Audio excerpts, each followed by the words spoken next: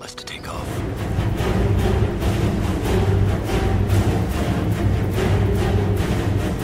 I am vengeance. I am the night. I am Batman!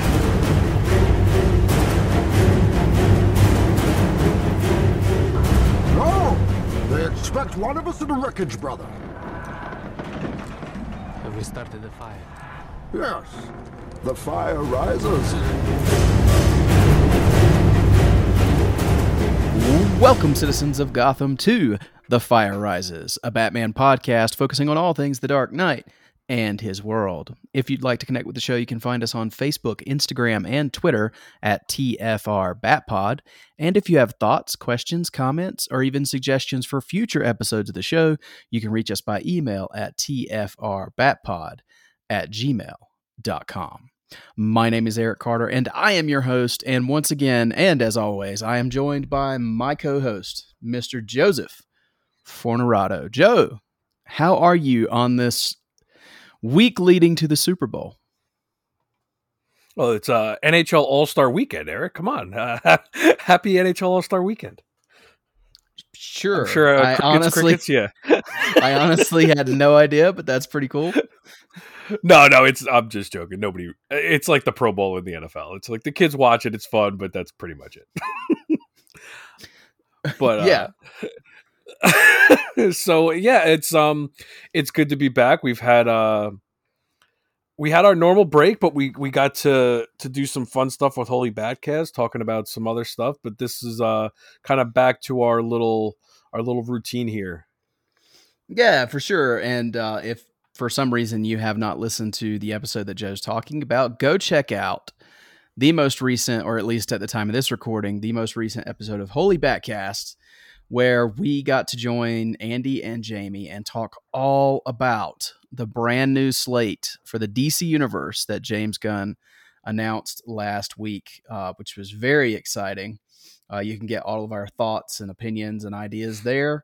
But since you brought that up, we did actually have a question about the slate, and I figured before we get into our main topic today, we talk about that a little bit, if that's cool with you, Joe.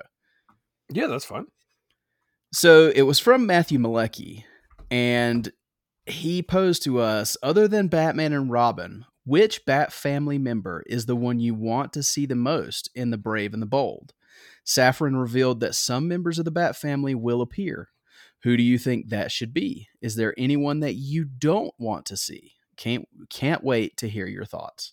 Well, Matthew, thank you for the question, and that's via Twitter. So, Joe, other than Batman and Robin, which we already know they're going to be members of the film, and that's Damian Wayne, Robin, by the way. Which Bat family members do you want to see the most in The Brave and the Bold? And is there anyone you don't want to see?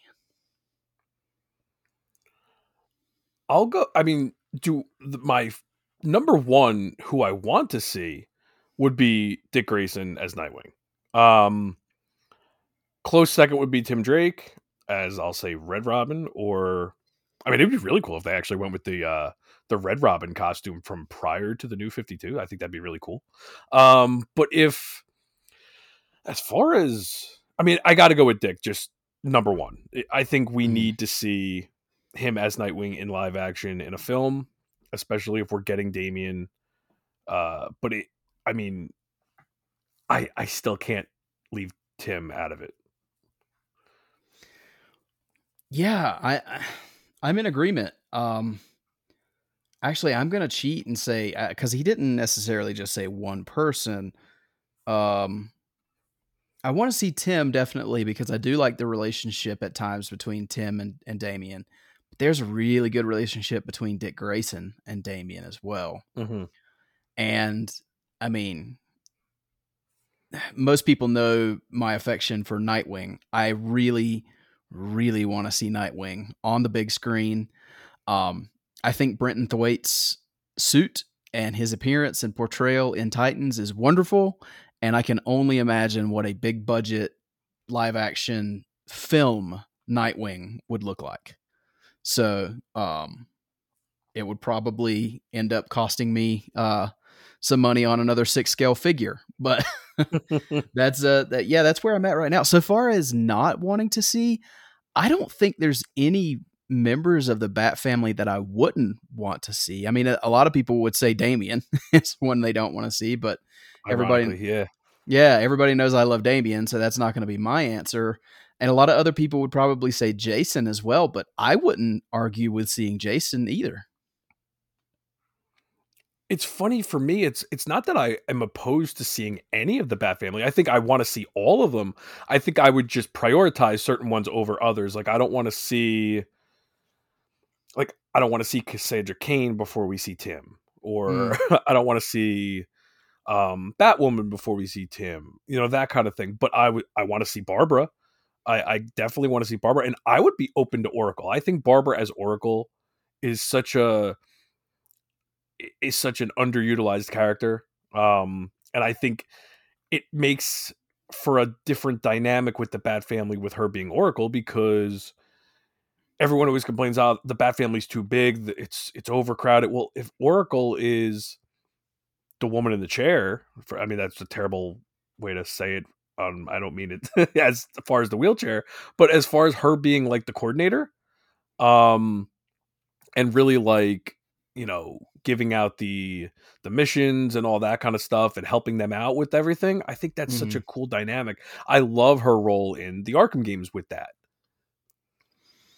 I agree with you that it would be cool to see. However, I think I would want to see Leslie Grace get her shot as Batgirl before we move into the Oracle role. So if we're going to have Batgirl, I hope it is Leslie Grace, and I hope we see her in the suit actually kicking butt before we go there.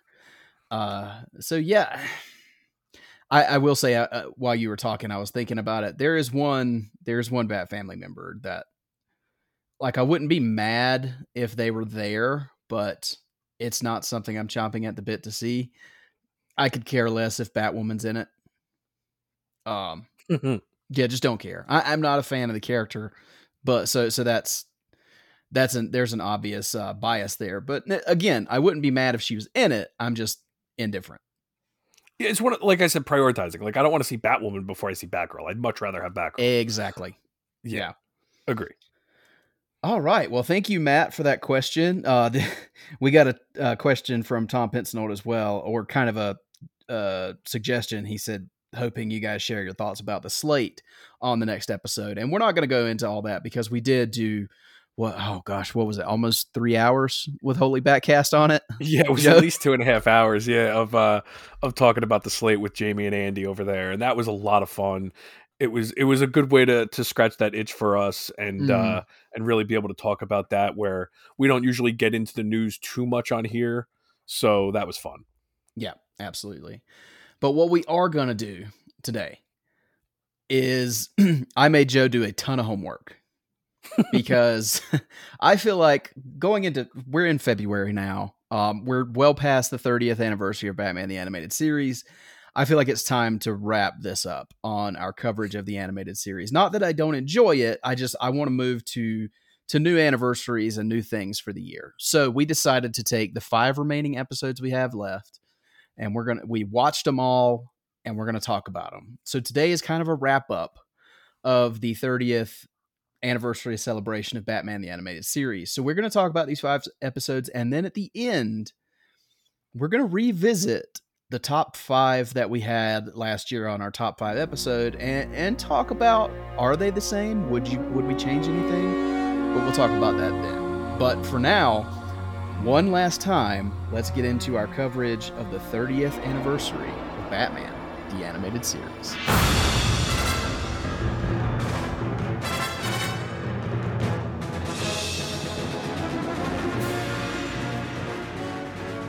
All right, Joe. So how worn down are you from all the homework I gave you, watching all these episodes, and now you have to talk about them? Are you up to the challenge?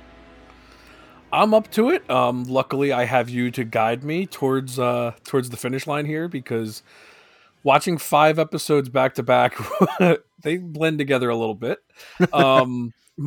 As everyone knows, my memory is not quite there sometimes with these, but I gotta say I'm pretty happy with the 5 episodes we had, because I Mhm. don't think there were any stinkers in these 5. It was a good selection to end on, in my opinion, where I did enjoy watching all 5 of these. Yeah, I agree. I think there's a lot of variety amongst these Yes. 5. Yeah, that's true too. They're very distinctive in their subject matter for sure. Mhm. Okay, well, let's get into it. Our first episode comes from season 2 of Batman the Animated Series, and it is Showdown. So let's get into the synopsis here. Ra's al Ghul, or Raish, however you say his name, storms a retirement house with the Society of Shadows in order to take someone with him, leaving only a recording behind. Batman and Robin take the tape and listen to a tale from Raz's mysterious past during the late 1800s when he attempted to destroy the fledgling railroad and seize control of the U.S. government. The one person who stood in his way was the renegade bounty hunter, Jonah Hex. How Raz's battle with Hex is tied to his present day activities in the episode is for Batman to discover. So, Joe, when I looked this episode up when we were getting ready to watch them, I did not even remember that Jonah Hex was ever in Batman the Animated Series, if I'm honest. And I don't know about you, but I had a lot of fun with this episode. So I'm very curious, what were your thoughts on Showdown? Same and same.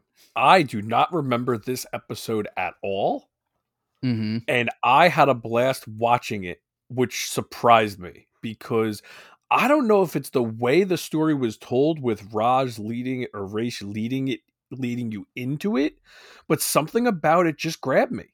And does Jonah Hex appear in season 3 with the New Adventures? He might. That's what I was wondering. Because that's how I always remembered it in my head for some reason. But Yeah. whoever picked this episode, I give them a lot of credit because I really don't remember this episode at all. I still don't think I would have it in my top 5 or maybe even my top 10. But it was such a fun episode where Batman's barely in it.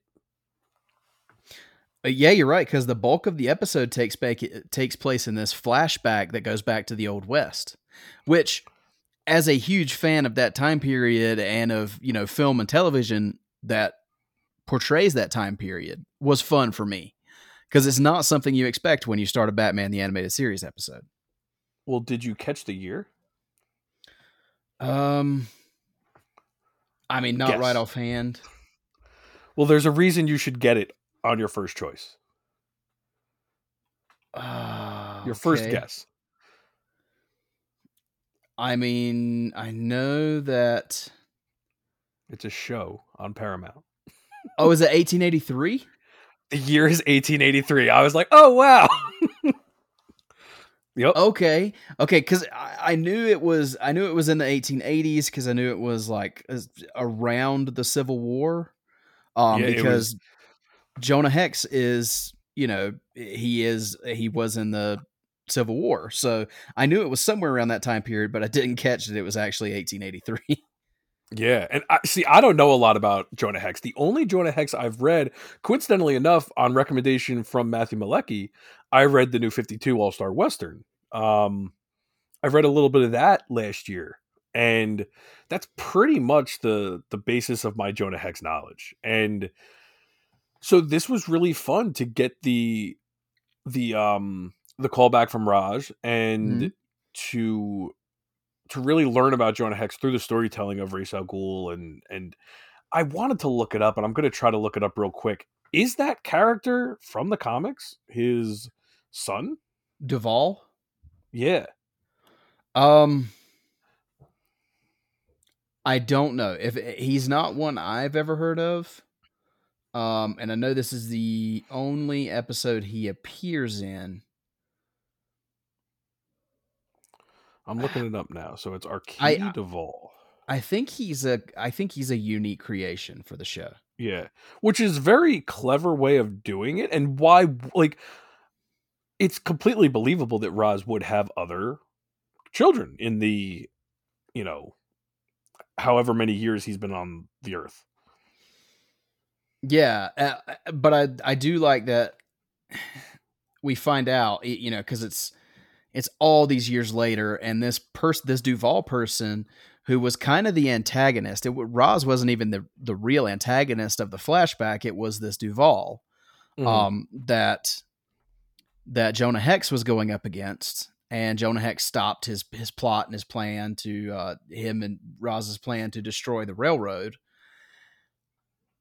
It was so interesting that all these years later he's still alive, and even I think either Batman or Robin one says, you know, makes a comment that he would be over 100 years old at this Yeah. point. And then we find out about the Lazarus Pit, and we find out that he is Roz's son. And I don't know, I really like that even though, you know, Roz was so disappointed in what happened with Duval, and I mean he allowed him to be um sent off to a prison, basically, didn't he? I Because I think remember it so. said something about him being sentenced to like 50 years of hard labor or something Mhm. like that, and he lost track of him. But you know, aside from all that, and I love that last line where he asks Batman, because he's Roz has taken this old man from this retirement home or this Mhm. nursing home, whatever it is, and he says, "Please just let me take my boy home." Yeah.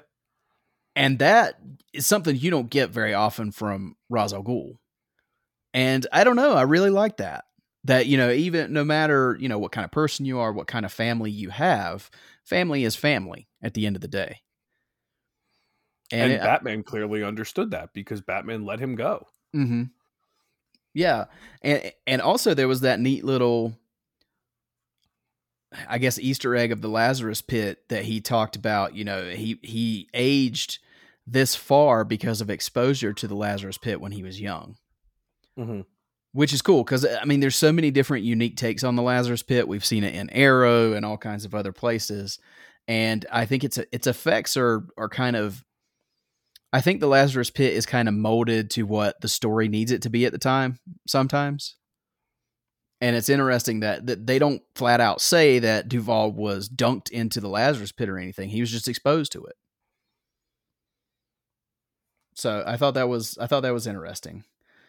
But overall, really fun episode. I had a blast with this one. I'm like you. I don't think it'll make my top 10 or anything like that, but definitely one that I will revisit more often. And this episode was selected by Jay Yaws, which, you know, if you know Should not Jay, surprise us. it shouldn't surprise anyone. But we will move on to our next episode here. And our next one is Eternal Youth. So, as our synopsis, Bruce Wayne receives an invitation to the exclusive Eternal Youth Spa and offers it to his faithful butler, Alfred, and lady friend, Maggie Page. Accept this holiday opportunity and find themselves feeling intoxicated and rejuvenated. But when they vanish and Batman investigates, he discovers that the spa is merely a front for eco terrorist Poison Ivy.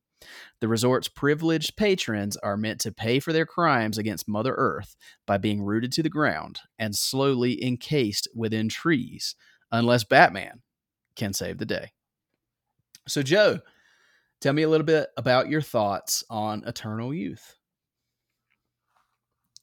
So either I don't remember if we talked about this when we were on the last episode, or if me and you were just texting back and forth, and you said, I believe you said you didn't remember this episode, or you weren't sure what this episode was about. I didn't remember by name. Once Yeah. the Okay. episode started, I was like, okay, yeah, this makes sense. I remembered Yeah. it very clearly once the episode started, but the name threw me. Okay, yeah, and I remembered it by name because I'll be honest, I love this episode. I've always, for some reason, I've always remembered this episode, and I've always really, really enjoyed this episode. Hmm. It doesn't work so great for me. And I'll be honest, I don't think it's a great, I don't think it's a great episode, or I mean, logical episode is a weird way to put it. There's a lot of weird things that happened in this episode, but I've always been very entertained by this episode. Yeah, I get that. Let me ask you a question. Is Maggie in any other episode of this show? So when we started recording, when we started watching these, I texted you and I was like, I'm actually going to take notes because I'm going to be prepared for 5 episodes. And then that kind of went away. But my first note was Maggie because I love Maggie in this episode, but I don't think she ever appears, which is such a travesty because give Alfred Maggie. I know I love their banter back and forth and the relationship between the two of them in this episode. And granted, I think Batman the Animated Series always tried to put have Alfred have a relationship with Leslie Tompkins, which I'm not against. But I feel like Maggie comes out of nowhere and it's just, and she disappears seemingly just as fast. Yes, but like she just appears and it's just accepted. Oh, hey Maggie, how are you? And do they even explain like who she is? No. Like she's just there. Like it's so stupid, but this is what I associate Maggie with, and this is going to make no sense. I was a huge fan of The Fresh Prince of Bel-Air. And there's an episode of The Fresh Prince of Bel-Air where Jeffrey has another friend that's a female butler for like a neighbor. And that's the first thing I thought of was, oh, she must be the butler for the neighbor. But there's no relevance to that whatsoever while watching this. I just associated it with Fresh Prince of Bel-Air for some reason because Jeffrey has that episode with this other woman. And for some reason, that's what came to my mind with Maggie. That's wild. But I created my own backstory for Maggie because the show did. You had cannoned. I did. So I don't know. I don't know what the deal is with Maggie, but they needed to get Alfred to this spa, and Maggie did that.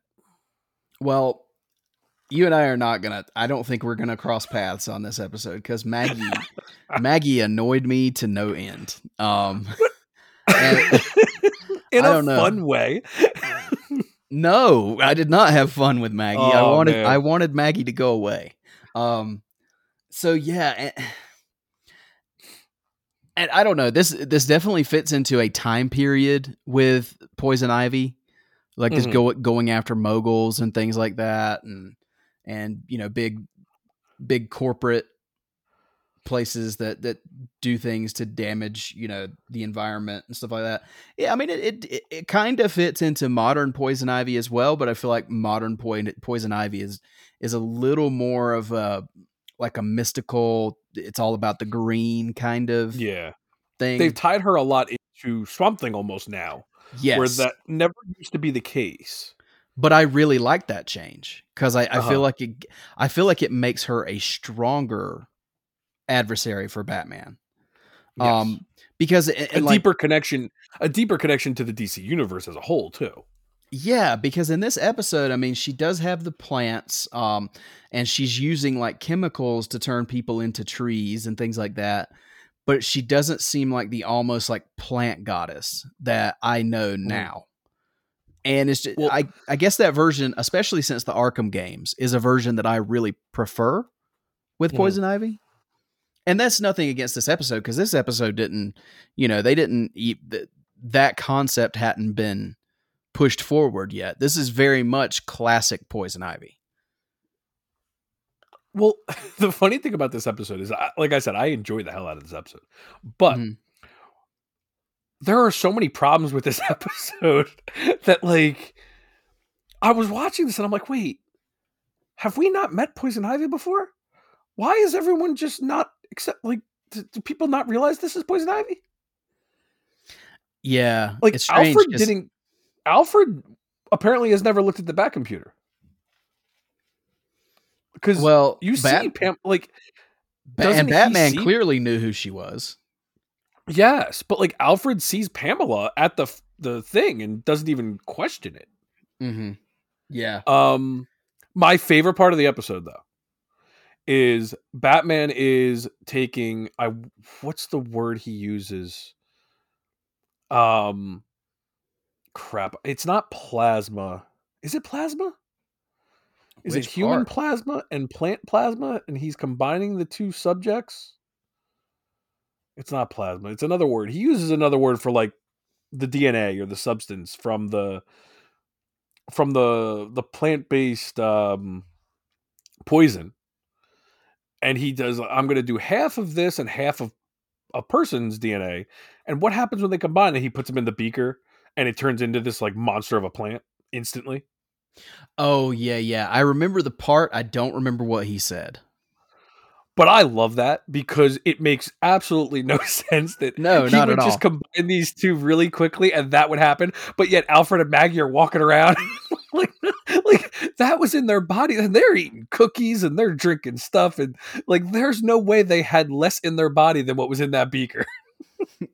Yeah. And It's again, I love this episode because of the absurdity of it. I just find it hysterical. And I just, for some reason, I always remember this episode because I guess it is such an Alfred centric episode. And I guess I just like the fact that Alfred was center stage in this episode. So I kind of just let everything go because it's absurd. The whole episode is absurd, but I have fun with it. Well, there's a lot of moments, not a lot of moments, but there are moments in the show, and we've talked about this before, that reminds you, oh yeah, this is a kid's show. It's a kid show. Yes. This episode screamed that for me. This could have been a 66 episode. I was about to say the same thing. This leans towards that 66 sensibility. Yes. And sometimes, and Batman the Animated Series does that occasionally, but it's jarring a little bit when you have episodes like Heart of Ice and Two-Face, and then you get something like this. And maybe it's because of my love for the 60s show that like, maybe that's why I just have a lot of fun with this episode. Because now that I'm thinking about that, like, man, watch this and envision it as a live action version, like the 60s show. You got the girls at the spa. Like, you could totally see this being that show. Like, because the 60s show did get involved in the sexiness and the innuendo and stuff. Like, this is right up that alley. Oh, if they did this live action, George Clooney would be Batman. Just that is perfect. Yes. Just saying. But yeah, no, it's there's no harm here. It's not a bad episode. It's just not my favorite. But I'm glad to hear that you enjoy it so much. That's awesome. It's just, like I said, I'm not going to defend it and say it's a spectacular episode and it's great writing and all that, but I just have a lot of fun with it. I think the whole idea of, I like the older fashioned version of Poison Ivy in this. I think it's fun. Yeah, gotcha. Okay, well, I do not have a person. This was chosen by one person, and unfortunately, it must be one of those that I cannot access anymore because unfortunately, I could not find who chose this one. So this one is unknown, but there you are for our unknown listener, Eternal Youth. This one's for you. And I'm sorry I didn't like it as much as you did. Okay, on to our next one, which is one it doesn't sound like Joe liked as much, but we'll talk about that. And this one is Dreams in Darkness. So a run-in with fear gas, courtesy of the Scarecrow, lands Batman in a padded cell in Arkham Asylum, struggling to convince Dr. Bartholomew that the city's water supply is in danger of being spiked with Scarecrow's hallucinatory toxin. To make things worse, Batman has to overcome his own demons as he is plagued by disturbing visions of his enemies and also his loved ones. So, Joe, tell me why you hated Dreams in Darkness. This is where I will completely contradict myself. Because in Eternal Youth, nothing made sense whatsoever, but I absolutely had a blast with it. Mm-hmm. In this one, it's like because it took itself seriously, I was overly critical of this episode. Okay. And I feel like the Dr. Bartholomew character annoyed me. And I could not for the life of me get past. I feel like they've done these types of stories before and executed them better. And I feel like this was a good concept with poor execution for Batman the Animated Series. And for some reason, I had a hard time understanding how Batman ended up in Arkham. Gotcha. Yeah, so... But I had no problem with all the unbelievable stuff that happened in Eternal Youth. I guess this is an episode that's just... It's not bad. It's not great. It's perfectly entertaining for me. Mhm. I didn't put a honestly, and I might have to watch it again because I wasn't even thinking about like the direction of how he got to Arkham, or how all this kind of fell into place. Um, yeah, it was perfectly fine to me. The Dr. Bartholomew, I will agree with you there. I think this is a one and done character as well, like Maggie, and he annoyed me just like Maggie did. And I I guess was I expected him to be part of the plot, and he really wasn't. no, he was just dumb. And but why couldn't he have been Jeremiah Arkham? Like, did they not want to use Exactly. him? That's the only thing. I would rather have characters that carry over that we have some history with than these one offs. Yeah. Because it doesn't make much sense. And the moment excuse me, the moment that really annoyed me with Dr. Bartholomew was after Batman had basically told Bartholomew what was going on. He was suspecting Scarecrow, and Bartholomew's like, "No, you're unwell. You need to be here in Arkham. We need to take care of you." And then he leaves. And when he finds out that Scarecrow has escaped, he goes back, like almost hat in hand, to tell Batman he was wrong. And I apologize. Scarecrow's escaped. And then after that, he still thinks Batman's a loony and he needs to keep him locked up. Yeah. And at that point, I was like, okay, this doesn't. Yeah, okay. I just have to go with it at this point because that doesn't make much sense. Yeah, I don't understand I guess I just had trouble with the whole Arkham storyline. Like, there was no reason for Batman to be in there other than to show us Dr. Bartholomew being an idiot. Because he just as easily could have been um kind of losing his mind from the fear toxin and trying to deal with it on his own without going to Arkham. I felt like should have been more to the Arkham story. And maybe it's because we have seen Batman in Arkham told very well. And I like, it just wasn't what I was expecting, and that was on me. But like, I was like, okay, is this a dream? Is he not really in Arkham? And that's what I actually told you. I watched it twice because I went back and I'm like, all right, I have to be missing something. What am I not getting here? And he crashes the Batmobile. Mm-hmm. And I guess they just pick him up from that crash and he ends up in Arkham. And I had trouble with that. Like, so Batman's never been in a vehicle incident, and like, why did no one come and help Batman before Arkham came and picked him up? It just seemed very, and I hate when people do this. I apologize because in a 21-minute episode I am being overly critical, but it's kind of like, so you mean to tell me this is the only time Batman's ever crashed that Batmobile and nobody came to help him, and they just somehow get him into Arkham instantly? Like, it just seemed weird to me, and I don't know why that bothered me as much as it did. But again, the what do you call it? The Scarecrow stuff is interesting. We've seen that story a million times with the water supply and all that. That stuff is fun. Um I like the whole thing with Batman finding the antidote, but he can't take it because it's going to knock him out for 2 days. That is so Batman. Like, that's fun. I loved that. Mm-hmm. Him seeing Joker in the back computer, or thinking Joker's sneaking up on him while he's on the back computer, was great. Like, that kind of hallucination stuff, I thought that was a lot of fun. I thought that stuff was really cool. Yeah, now that part was done well. And I guess if you just turn your mind off and don't think about the how and the logistics of Batman getting into Arkham, or the idiot that doctor that's in charge of him, the Scarecrow stuff in the episode is great. It's fun. So I guess that's what makes it puts it more into the entertaining portion for me. Mm-hmm. But this is twice during this the watching for this episode we're doing that one of these episodes reminded me so much of a movie, and I forgot to mention this when we were talking about Showdown. But in this one, of course, the water supply, putting the hallucinogen in the water supply, of course my mind went to Batman Begins. Yeah.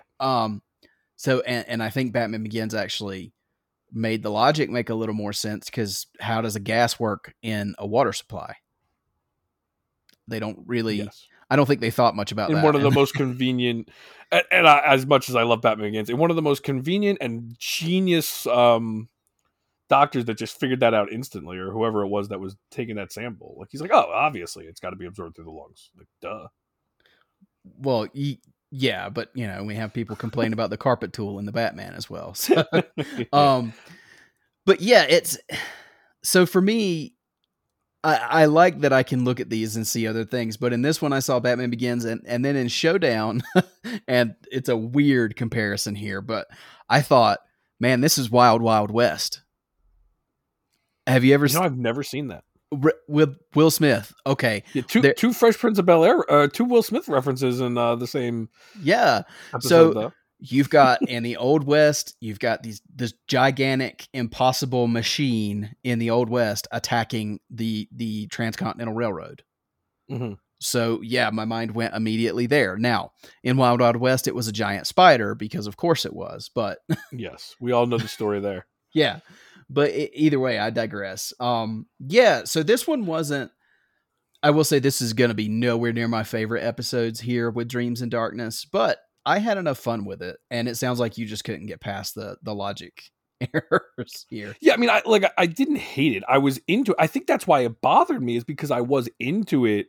I just couldn't get past that one thing, and I think if it wasn't for the Arkham stuff, everything else was fine. I will say, since we've been doing these, I've been trying to pay attention to who writes these and who directs these. Mm-hmm. Now, Eternal Youth was directed by Kevin Altieri, who that's a name that we recognize. Yes. Now, Dreams in Darkness, I recognize none of these people. I don't know if you do, but it was directed by Dick Sebast, and then written by Judith Reeves Stevens and Garfield Reeves Stevens. I do not know those people at all. No, I don't recall. Yeah, so I just found that interesting too. That like, I don't know these people. Like usually when we get these, it's usually like, I mean, did you look at the names on Showdown?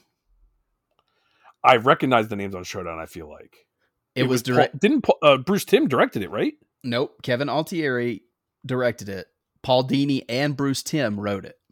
Okay, so Bruce Timm directed one of the ones we did. Maybe that was Laughing Fish? Maybe, which we're about to get into. Yeah, we'll get to that, but yeah. But yeah, so there we are. And this one was chosen by Brabethka. So I hope we didn't beat it up too much, Brabethka. We enjoyed it, or I enjoyed it. Sounds like Joe did a little bit. So no, I said in the beginning, I enjoyed all 5 of these. This was probably my least favorite, but I gotcha. Still...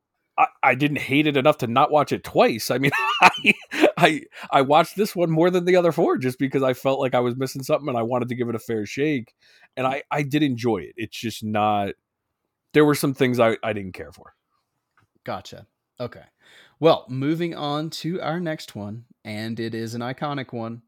It is The Laughing Fish. And in this episode, Joker unleashes a toxin into Gotham City's harbors, causing all the fish affected to mutate into quote-unquote Joker fish, with a deformed smile clearly resembling his own. The Clown Prince of Crime's plan is far more bizarre, and he soon reveals to the world his desire to copyright the fish and thus gain a percentage over all sold fish in the Gotham area.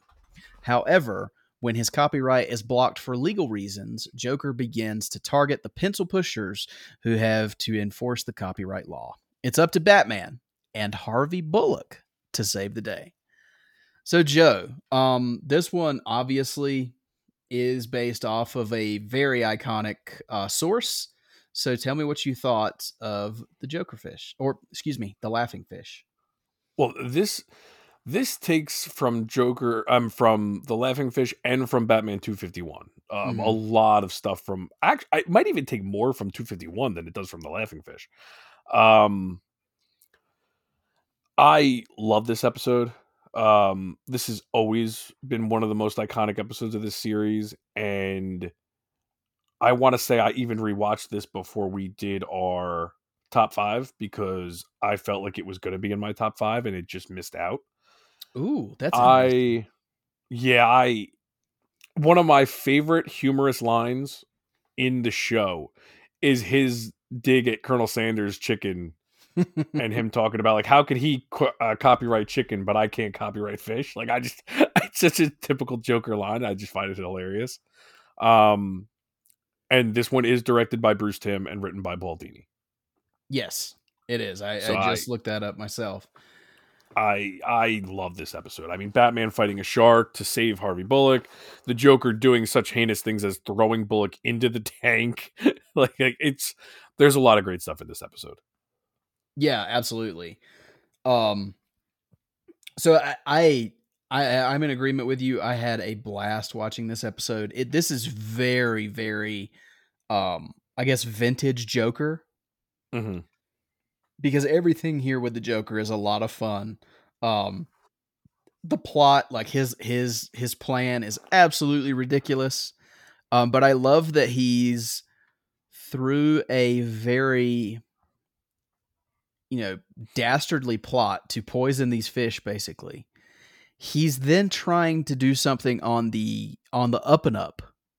Like he's trying to get something copyrighted so he can make all this money. Which, if he got it copyrighted, he would just be making all this money legally, which is so interesting for the Joker. So yeah, and I looked up some of actually there's some production notes here. The episode is actually based on 3 classic Joker stories from the comics: the Joker's 5-Way Revenge, as you mentioned, the Laughing Fish, and it says the dialogue between Commissioner Gordon and Batman in the last scene of the episode was adapted from the last panel of the comic Batman 321, first published in 1980. So I did not pick up on that at all, and I don't know what the dialogue was right off the top of my head. So, but yeah, the whole plot, like I was saying, it's really fun with the Joker going after these people in charge of the copyright office because they won't break the law and copyright fish for him. And then it turns into this whole scene, and it reminded me, I really wish they had given the shark in the episode, that shark that they have in the tank that he threatens to lower Bullock into, and then he throws Batman and Bullock in the tank. Like, I know it's been done with Joker and the shark before, but now that I've read 3 Jokers and I've seen that shark with the Joker smile, like I just wanted the shark to have the Joker smile. I was a little disappointed that he didn't. But yeah. Well, and it's funny you say that because that's why I always get the shark confused with Mad Love. Because in Mad Love is when she takes the piranhas and hangs I didn't even Batman think about upside down. So that's why I always get the 2 confused. And I think that's why you get that payoff in Mad Love. Yeah. Now I did have one. I think it's not really a huge issue. It's just kind of a slight nitpick. Joker often attacks with the Joker gas. And the Joker gas seems to work pretty instantaneously most of the time.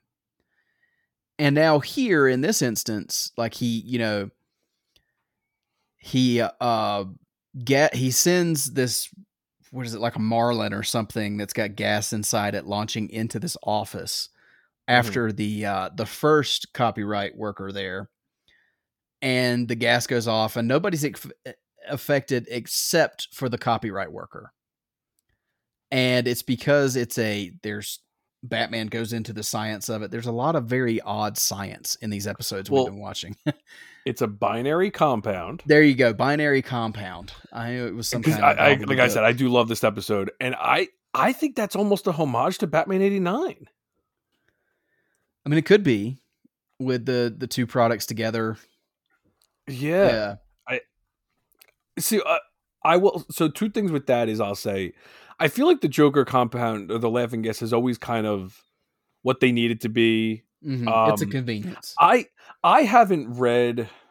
I mean, I'm trying to remember the gag with the guy being attacked by Midnight. Was that from 251 or was that from the Laughing Fish? I'm trying to remember. I feel like that's from the Laughing Fish. I would have to go back and read. Honestly, I can't remember. because in Five Way Revenge, it could be Five Way Revenge, because in Five Way Revenge, Batman misses out on Joker killing all these people. So if I'm not mistaken, it Mhm. might be from Five Way Revenge, and the Joker does kill the guy in the way that Batman saves him in this one. Mhm. And I will say with this, man, the Joker gas in this is pretty horrific for a kid's show. Yeah, yeah, it is because I mean, I know they don't die. They make that very clear that they don't die. It's just paralyzed on their face for a little while or something, and then, but well, I mean that the way that the Bruce Timm style of like drawing that rictus grin yeah, it's pretty horrifying. oh yeah, it's like I would think twice about having this on when my kids were in the room because I I think it would probably scare my daughter. You know what I think it is specifically because it reminds me of when they do it in the Batman Beyond film in Return of the Joker. Mm-hmm. The Bruce and I don't know who animates this, but obviously it's all in that Bruce Timm style. But it's when the neck distends and you see like the cording and the muscles in the neck tense up. Like you Mm-hmm. could see the lines in their neck. I think that's one of the things that really makes it kind of gives it a realism that's kind of scary. So, but yeah. And there's one more thing in this episode. It's Bullock. And I know it's Bullock's MO, but how many times does Batman have to be right before Bullock will will give him some credence? That's almost that sitcom trope where everything has to go back to normal at the end of the episode. There's no growth for Bullock. He always has to be that guy. Yeah, because I mean, and this episode and the next episode we're going to talk about are very much Bullock, not wanting anything to do with Batman and being proven wrong in the end. So, Yeah. but yeah, I do love that they have to work together here at the end, and of course, Joker takes the plunge into the ocean there at the end, and the shark has fallen into the ocean as well, and we think it's curtains for the Joker. But I love that little, and maybe this is what it was talking about, but the little dialogue there between Gordon and Batman, where Gordon asks him if he believes the Joker is gone, and Batman basically tells him, I wish that were true, but I doubt it. Mm-hmm. And then like kind of to give it a final punch, you see the shark appear again and eat Joker's card.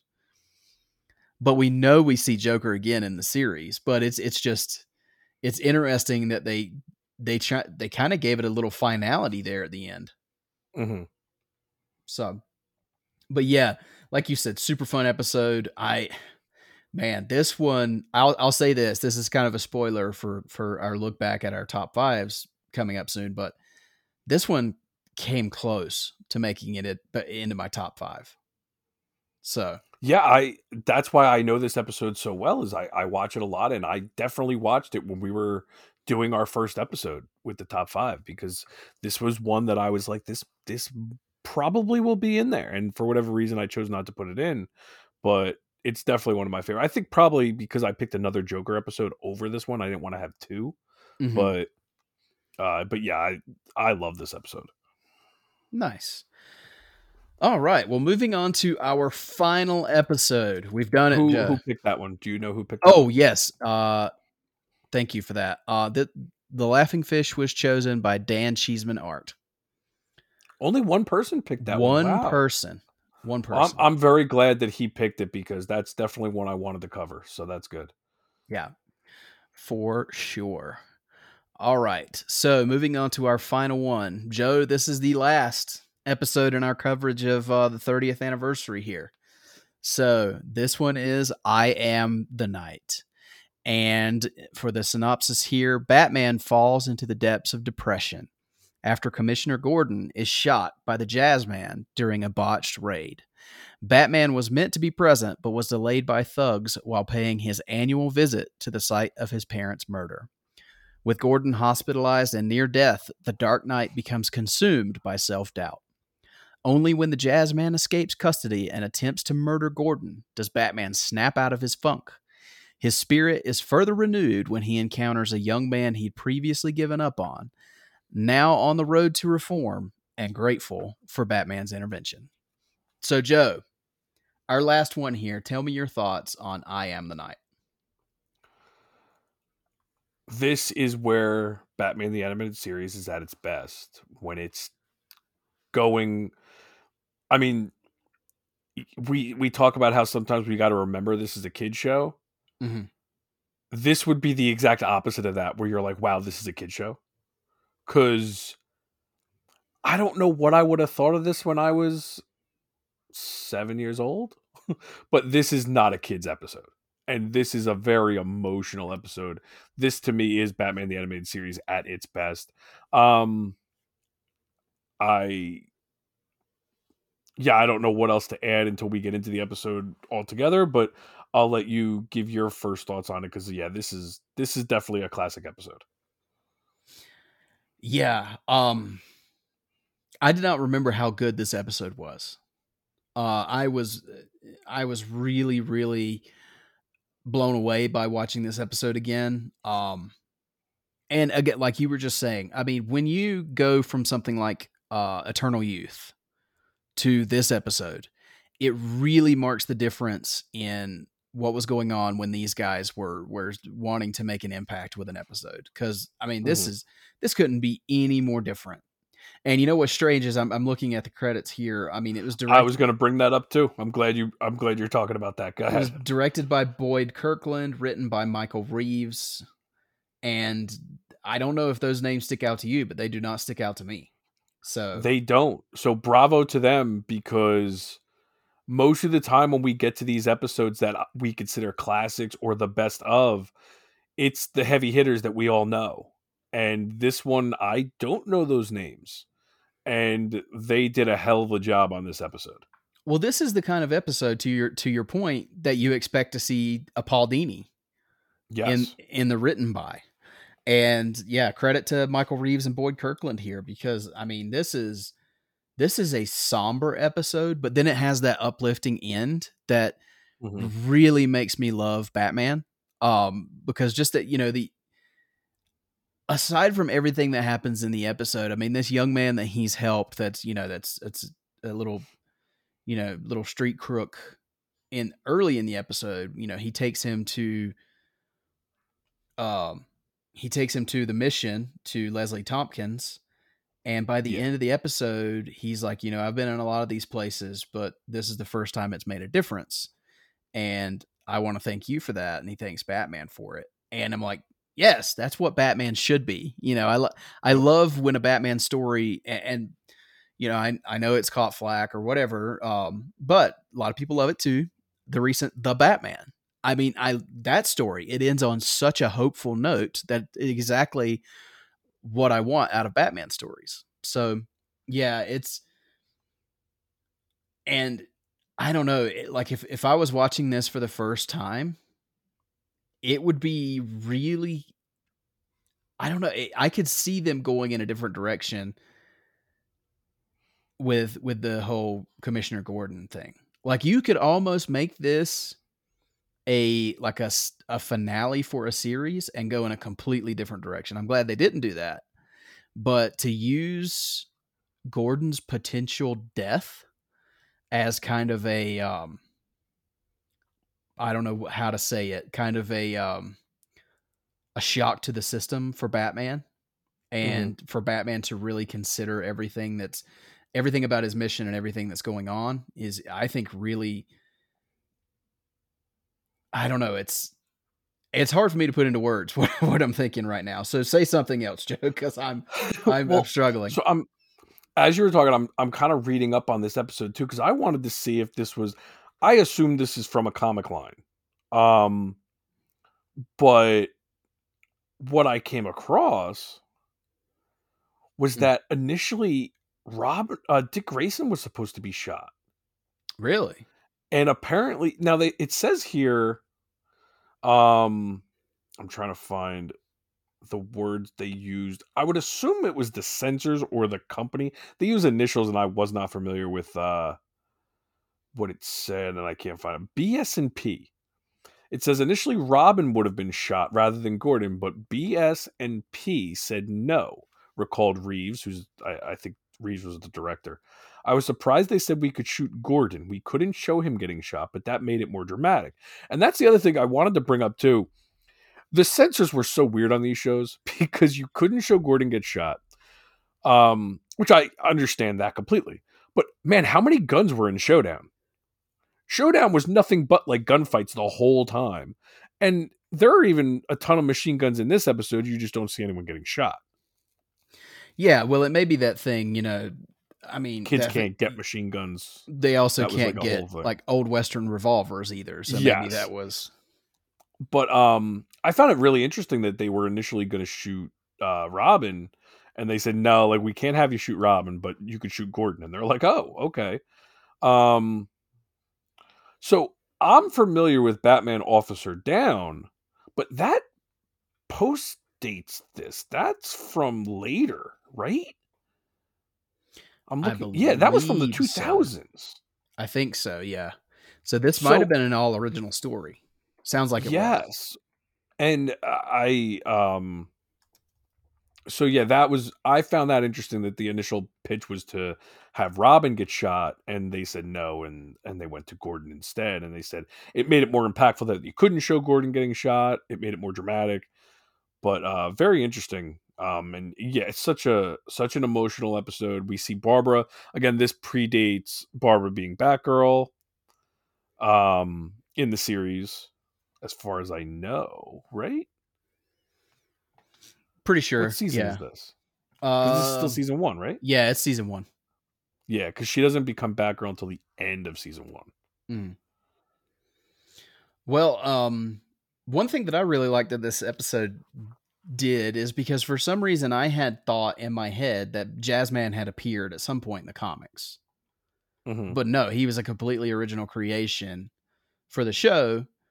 And I don't know. I like kind of that, you know, because Batman's got all these rogues, you know. I like that Gordon has kind of an arch enemy here too. Like it's somebody that Gordon had put away years ago, and he's got this vendetta against Gordon.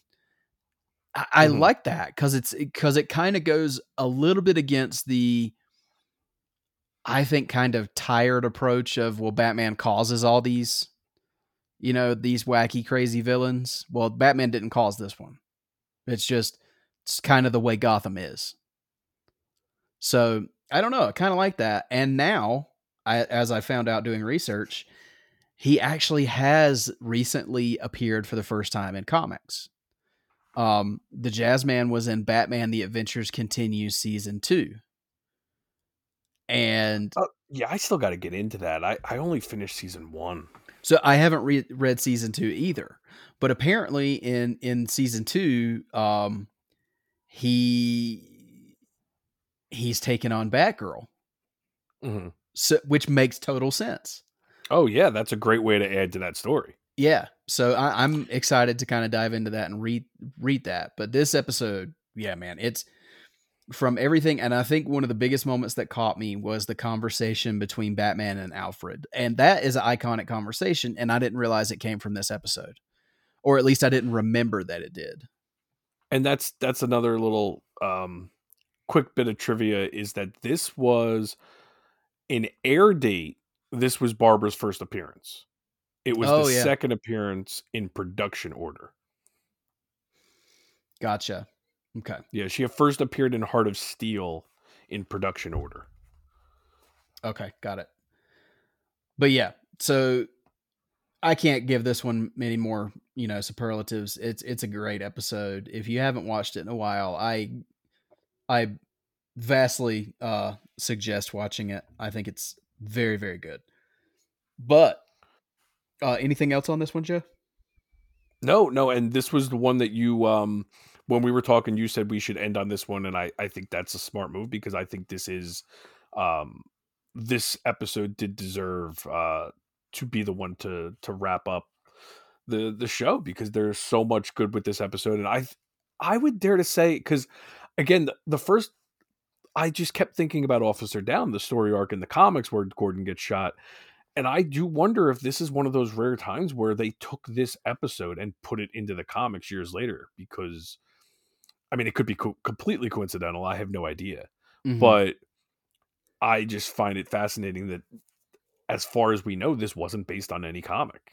And it's a pretty big swing to do just on your own. So I give them a lot of credit for this. Yeah, absolutely. I agree.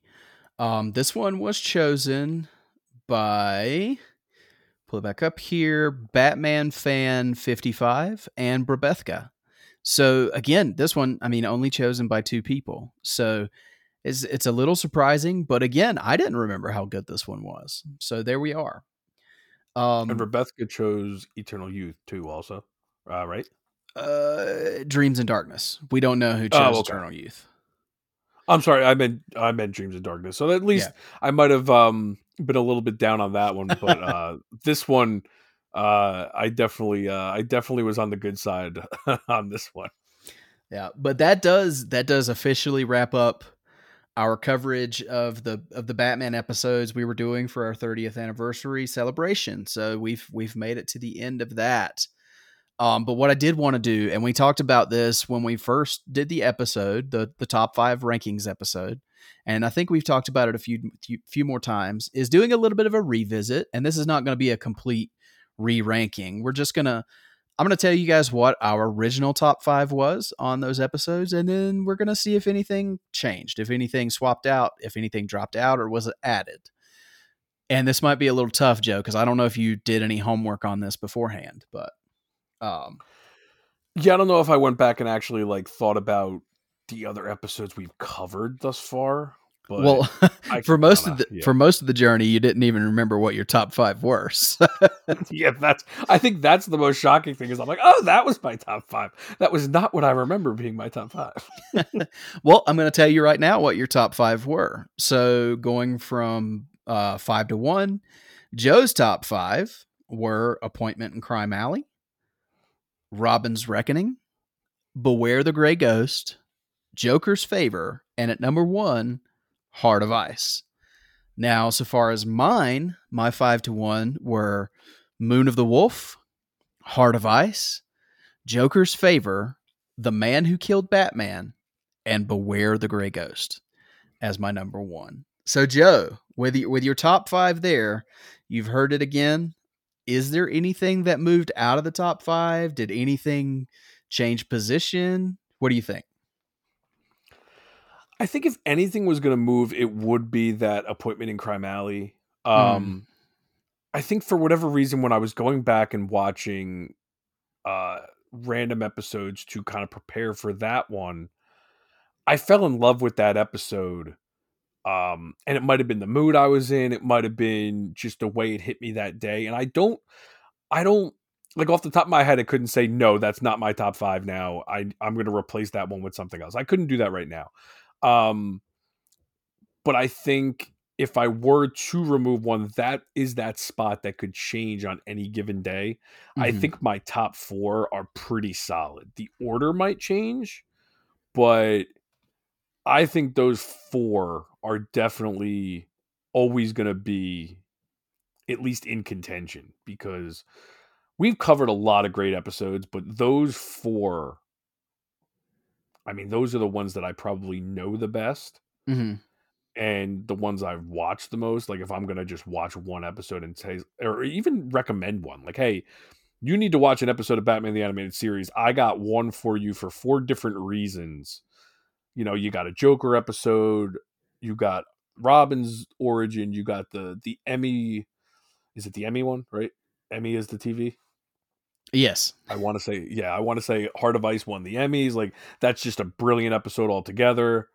The Gray Ghost, I mean, what can we say about the Gray Ghost episode? But and I do think Appointment in Crime Alley brings another level to this show that I think is why I put it there. I tried to think of reasons to put each one in there, and I think I have like kind of all those bases covered. So I'm pretty happy with what I chose. Nice. I did do a little, I thought about this quite a bit today while I was taking the notes and putting down our top 5s. And so there was actually quite a shift in mine, doing this revisit. A few of them shifted up. I mean, 3 of the top 5 are still the same. I did have 2 that actually tumbled out of my top 5. So The Man Who Killed Batman, it fell from number 2 all the way out of my rankings. And Moon of the Yeah, Wolf. that was the one that surprised me anyway when you Yeah. had that. Yeah, and then Moon of the Wolf, which is still, I'll say this, I still love that episode. Moon of the Wolf is still in my top 10, but it got nudged out. I think So what you're saying is you did more research today than you did when we did the top 5 episode. I think that was the problem is you, but that's okay. No, I mean, because some of these episodes I really had not seen in a long time. No, I And agree. And because my memory is so bad, that's why I really did go back and watch a lot of this show Mhm. prior to when we did the top 5. And even then, I guess I just picked ones that I knew that I remembered that I liked. But I mean, we covered some great episodes and a really great variety too. Oh yeah, absolutely. And that's again doing the revisit and really thinking about these episodes as we're watching them and thinking about them for a review. That's what really kind of shook my ranking there. And so, like I did tell you, the ones that fell out, the ones that came back in were ones that I just was really, really into as we were watching them for these reviews. And that's Two-Face, the two-parter, and I Am the Night, the one we just discussed. Oh, good. And because I was wondering if you were going to choose the Laughing Fish, because you definitely liked that one too. Two-Face was one that I had really close. Mm-hmm. Yeah. Even Second Chance is a good one. I mean, there are some great Two-Face episodes. The one that we didn't cover that has actually always been one of my favorite episodes is Zatanna. Oh, yeah. And we didn't even cover that one, but that's one that God, I'm trying to remember. Did we cover Bullet for Bullock? We did. Okay. We did do that one. I remember that one specifically. But yeah, it's it's wild. I mean, and you could ask me for the 35th anniversary, and my answer might be different as to what my top 5 is. And I think that goes to show how good that this show is and how consistently good it was, that at any point, and I think this is a lot of Batman fans that love this show, any point your top 5 could change. And I think what also surprised me was how many of the season 3 episodes people chose. We got to cover a few of those. We did, yeah. Growing Pains. We did cover Growing Pains, right? I don't remember if we covered Growing Pains. Oh, because that's always been one of my favorites, but we might not have covered that. But also, do we cover Trial, or do I just remember watching that for myself? I think we covered it. I can't remember. I feel like we covered Trial because that one was definitely a lot of fun. I loved that one. Mm-hmm. Yeah, for sure. I mean, there's so many episodes here. I don't see Growing Pains on the list, so I don't think we did that one. Okay. Maybe I'm thinking of Old Wounds. Yeah, maybe. I did want to bring up because we didn't. So I'm sorry, it wasn't Growing Pains, it's Old Wounds. I get the titles mixed up for those. It was Old Wounds. We did do Old Wounds. Flashback one. We definitely did Old Wounds. That's the one I was thinking of. Yeah. I did want to bring up because of course we didn't cover it for the 30th anniversary because when we started all this, we had just done Christmas with the Joker as a Christmas special. So we didn't talk about that one, but it was chosen by quite a few people. So I did want to say that, that episode was chosen in people's top 5s. So we just didn't cover it because we had just done it. So, yeah. But that one, I mean, I have a strong feeling that one will come up again on this show at some point. So have no fear. Well, we also learned we didn't cover Appointment in Crime Alley, which was one of my top 5 because I think I was the only one that picked it. Yeah, and we couldn't remember what your top 5 was for the longest time. So yeah, that's on me. That's because somebody didn't write it down. Yeah, that's okay. But yeah, so it's been an adventure, Joe. I've had a lot of fun doing this. And I'm not sure what we're gonna do next. It really depends. Right now, unfortunately, it really depends on HBO Max. So, because if we're gonna cover a show, I really want it to be readily available for people. So, and I know HBO Max is going through a transition right now, so we don't know where things are going to land.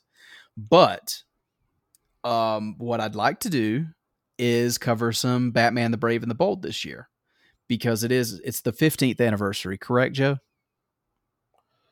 That sounds right. I Let's believe see. I believe it's 15 years. 2011. No. Wait. Hold on. It started in 2008. Okay. I'm on 2000. I'm on season 3. So season 3 must have been 2011. Yeah. For some reason on HBO Max it says 2011. Right. Okay. Well, anyway, it's 15 years since the start of Batman the Brave and the Bold. So I'm Yeah. kind of thinking I want to do some of that this year. I don't know if we're going to do the exact same thing we did for the animated series, but we'll see. But I really want to find out if it's going to be readily available on HBO Max, because I don't want people to have to purchase to watch along with us. But we'll see. That's kind of the idea for now. What were you going to say something there, Joe? No, I just figure, I mean, if we pick out certain episodes, we'll just make sure as we're doing it, it'll be on HBO Max for everybody. Right. Yeah. And I think we will do like a fifth at the very least a 15th anniversary episode on the Brave and the Bold. But we will see. I don't even know if I own. I'm looking at my shelf now. I don't think I own physical copies of Brave and the Bold, so it wouldn't be something that I even have readily available. I don't either. Um, So that's one of the biggest reasons too, is I don't, Yeah. if we don't have it to watch it, we definitely can't expect other people to. So, but we'll see how that goes. But in the meantime, I've had a ton of fun with the Batman the Animated Series revisit, celebrating 30 years of it. Unfortunately, in the midst of that, we lost Kevin Conroy. I mean, who would have known that was going to happen? So yeah, it's been a journey covering these episodes, but it's been fun too. And Joe, thank you so much for going along on the journey with me. I hope you've had fun doing this. oh, this has been a lot of fun, and honestly, like as much as I love doing the animated series, I've been looking forward to what we're going to do next. I sent you a bunch of stuff for anniversaries this year that we might cover, and if you don't mind me saying right now, I would love to hear if any of the listeners have an opinion. I want to get Eric to watch Beware the Batman. Beware the Batman is 10 years old this year, and that is kind of like I don't want to say hidden gem. I mean, I loved the show, but it's kind of like a really small footnote in the Batman mythos, especially with animation. Eric has never seen an episode. I have only seen most of the episodes once. I've seen maybe the first season once or twice, maybe a little bit more. But we've talked about maybe just covering a couple episodes of that to see if anyone would be interested in at least covering the pilot. Mm-hmm. But I do have a love for that show because I remember trying to find it and trying to watch it when it aired, because there's some weird history with that show. So that was something that we had also kicked around. But there's even besides that, and we definitely want to cover Brave and the Bold if it's still on HBO Max. We have, and I'll be honest, part of me thinks HBO Max keeps saying things are leaving to see what kind of buzz it gets from people, because Justice League Unlimited, and Brave and the Bold were all supposed to leave February 1st, and they didn't. So it's very suspect of what's going on over there right now. Well, and here's the thing: if those shows, because we know that DC and Warner Brothers have made an animation deal with Amazon Prime. Yes. If they end up going to Amazon Prime, we'll absolutely do stuff like that, because I mean, a lot of people have Prime. So, but yeah, it's just dependent on what happens. But so far as Beware the Batman, I'll say this, Joe. I have never had very much interest in that show. The art style didn't appeal to me. And I don't know if it just didn't hit at the right time or whatever, but if other people reach out and say, yeah, we'd love to hear you cover that, we'll do an episode on it.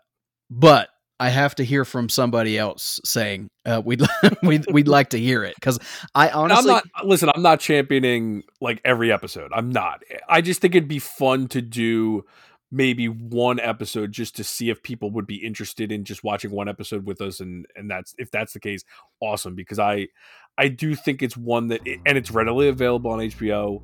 Just to check it out. It's weird. Like it's a different take on Batman. There's no Robin. It's definitely a take. So, yeah, it's. I'm not opposed to not doing it. That's for sure. I just happened to see that it was a 10-year anniversary and figured, when else are we going to ever cover that show? It's a very good point. So there you go, guys. You have your assignment. If you want to hear us talk about Beware the Batman, let us know, and we'll make it happen. But I think that is a great point to kind of put a pin in it for this episode, Joe. Thank you so much for joining once again. Thank you for being the other side of this show and keeping it going, and for doing all that research on episodes for this year, because I'm very excited about some of those anniversaries that you've come up with. So, until we meet again, why don't you tell everybody out there where they can find you on social media? You can find me on Twitter, Instagram, and Letterboxd as JForn11, and you can find me on Facebook as Joe Fornarato. Joe Fornarotto. Thank you again for having me, and I look forward to the rest of the stuff we have coming this year. And guys, enjoy the Flash trailer that comes out Super Bowl Sunday.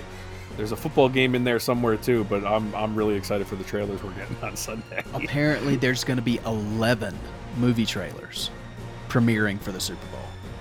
Ooh. And what's fun too is they don't just release the 30-second or 1-minute spot anymore. We get the full trailer online instantly, so I can't wait.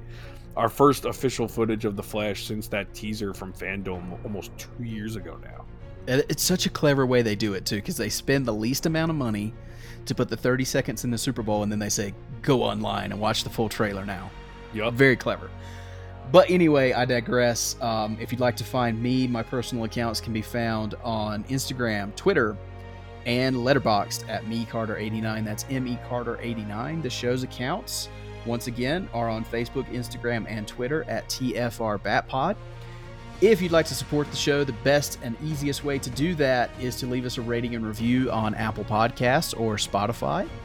If you leave us a written review on Apple Podcasts, we will read those on the show. We also read emails. So if you have thoughts, questions, comments, suggestions for episodes, send us an email at tfrbatpod@gmail.com. Now, that's where we're going to leave it for this episode, but until we reach you again, until you hear our voices, thank you so much for joining us, and make sure you keep that bat signal lit and pointed skyward.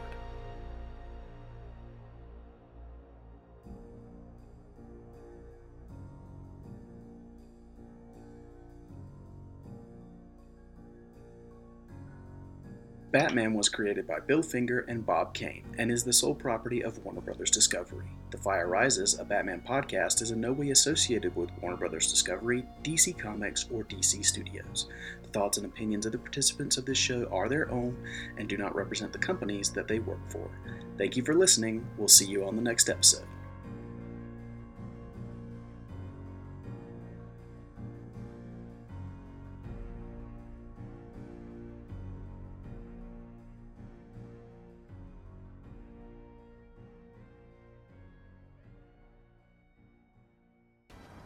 Barbara, Dad! You're all right. the bus went down okay? Yes. Get some rest now. Gotta keep fighting, never stop. What I try to live by. Maybe if I'd been younger, could have been like you. Always wanted to be a hero. You are a hero, Jim.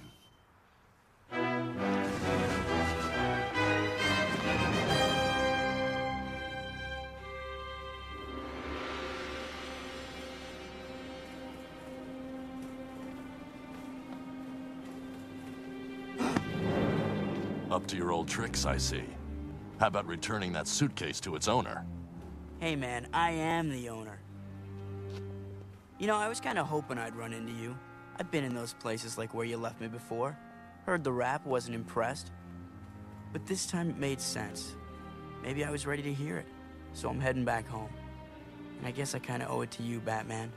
You probably saved my life. I bet you hear this all the time. Look, I'm gonna miss my bus. I'll see you around. And thanks.